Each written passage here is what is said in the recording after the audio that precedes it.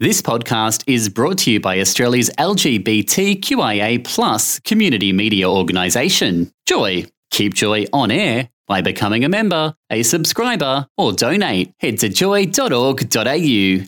Joy, a diverse sound for a diverse community.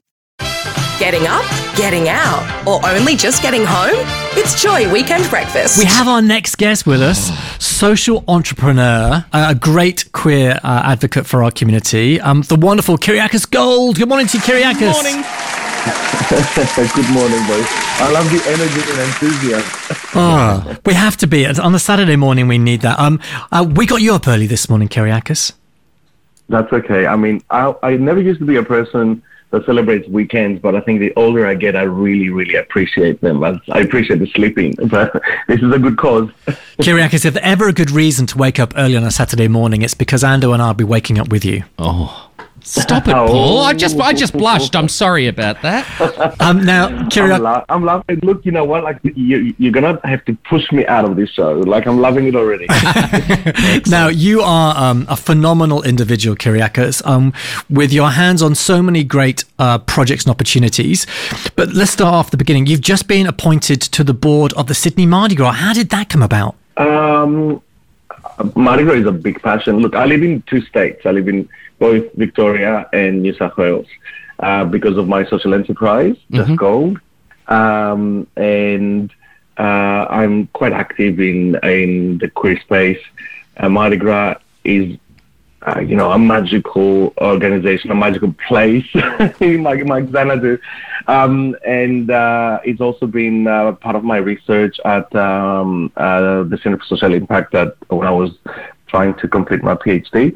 And I've worked with them in the background for quite a while. I ran at elections last year, and there was a spot to support the board up to the next election, and put my hand up, and here we are. Wow. That's incredible. And, you are visionary as well as connected as well as clever, and take the compliment. I'm just a dreamer. I'm just just a queer dreamer. A guy who wants a better place. Yes, and so what can you say is in your mind now that you've influenced at so many different levels in Mardi Gras, but now at a board level, have you got something up your sleeve you want to tackle? Look, it's a team effort. I'm the newest person on the board. I can't claim anything yet. Just another volunteer. I think the organization is very strong. It's doing phenomenal things. World Pride it took the Pride movement to another level. In Australia, we do things really, really well. We're very structured. We have really good processes. We're very multicultural. We hear many voices. So that shines through. We saw that at the Olympics. We see that in every major celebration. And now we saw that with World Pride. And World Pride is Sydney Gay and Lesbian Mardi Gras. So the team has been doing a tremendous job. And I'm just really happy to be part of it, to be honest. Just put a little effort, just push a bit more and to take us to the next level. It is challenging after a major event like World Pride because everybody expects more. So this is about meeting community expectations and, bringing more voices on stage, on platform, creating visibility for everybody, being inclusive and staying relevant. Kyriakos, I was lucky enough to be able to be broadcast from the Sydney Harbour Bridge when the World Pride March went across. If you have those board meetings, it would be great.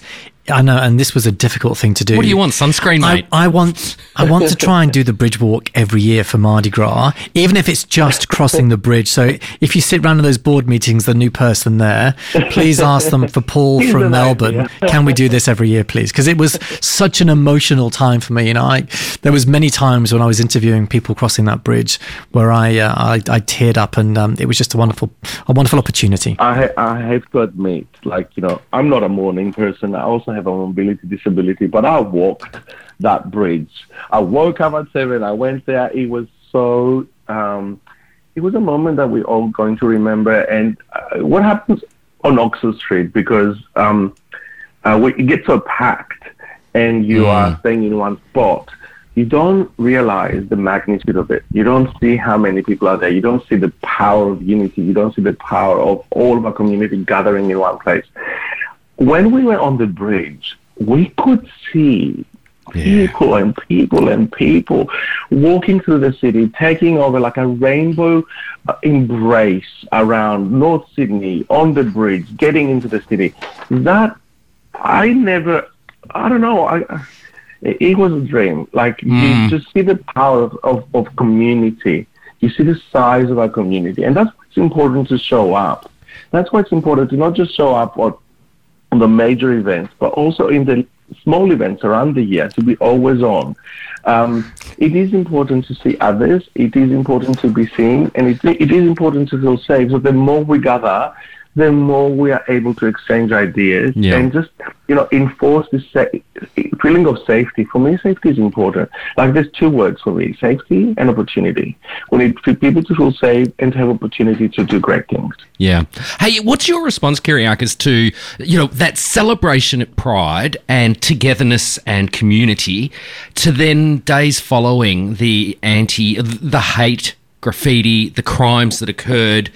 Kind of the pendulum swung back another way, or there was retaliation, and we're seeing such inclusive and hate speech spreading the globe at the moment, particularly for our trans and gender diverse communities. Look, I think it's a reaction to the movement growing so rapidly and intensely, to the equality movement growing around the world. And we're seeing that hate reaction is trying to pull us back. And it is negative, and it is difficult, and it does feel unsafe, even for us that live in the bubble, because we have to recognize that we live in a bubble in Melbourne and metropolitan Sydney. The moment you go out in the suburbs, it's a little bit different. I'm not saying it's unsafe, but it's different. We're not as visible. When you go to regional, you might have more people that are struggling to come out. If you go to the Asia Pacific, it's even more difficult. You find hostile territories. We've got to understand and recognize that the world is not one giant Mardi Gras. It's not one giant midsummer. Once we recognize that, then we can understand where this hate is coming from. It's always been there. It's not that it's just surfaced. We've got more media, we've got more internet, we've got more interaction. So we see that highlighted because it also sells. And because, let's say, the haters, I don't even like the word, but like for the sake of conversation, they're feeling really threatened. Because they're feeling threatened for our movement growing. It's a movement of love, and love will win.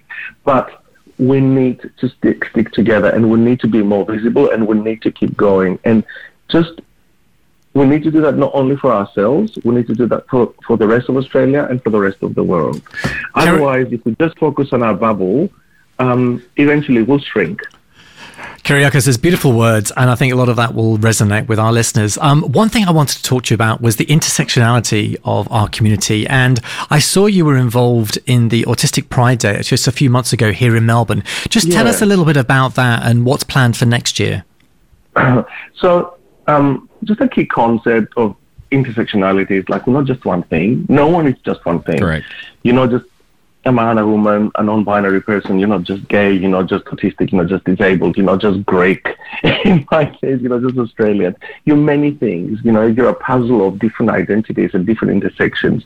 And that's what I do at my work. I lead a social enterprise that is a management consultancy that creates opportunities for highly skilled consultants that have barriers to work. And we work with government and tier 1 clients. And from our profits, we offer the same services to not-for-profits at an accessible rate or for free. So as part of that social enterprise, we have a number of projects that we focus on, some queer projects, some neurodiversity projects. One of them is Autistic Pride Day. And what is Autistic Pride Day? It's a day of celebration. It's June 18, and it's a day that we're celebrating autistic people. We celebrate with visibility, we celebrate with autistic-led programs, we promote self-affirmation, dignity, equality, and this is a fairly new concept in the autistic space.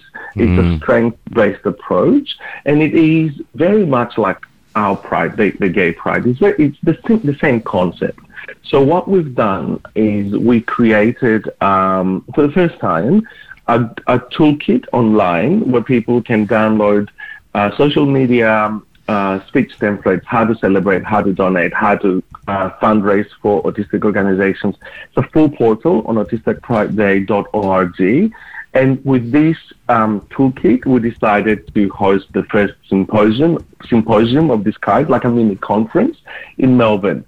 And we did that this June. We had over 15 organizations join us. We had over 17 speakers.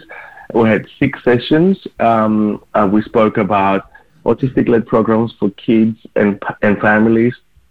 We spoke about autistic entrepreneurship, neurodiversity through the eyes of neurodivergent consultants and practitioners, mostly in the health space. We spoke about all the trends that we currently see and conversations that we hear in the autism space. And we also hosted 2 workshops, how to create safe spaces for autistic queer people and autistic women. So that was our first attempt, and it did really, really well. It had, I think, from what I see from our database, that there were hundreds of thousands of people that downloaded and were affected by our toolkit, that had those messages of strength and power and affirmation. And now we're planning to host Autistic Pride Day 2024 in 2 states, at least, in New South Wales and Melbourne.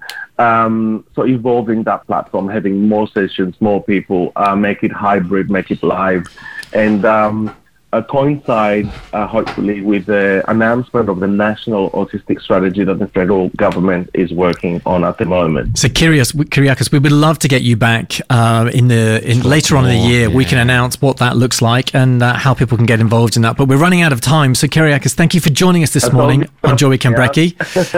Loving your work, and we'll talk to you again before Christmas. Take care. Bye. Thank you. Cheers. Bye. Thanks for listening to another Joy podcast brought to you by Australia's LGBTQIA+ community media organisation, Joy. Help us keep Joy on air. Head to joy.org.au. Joy, a diverse sound for a diverse community.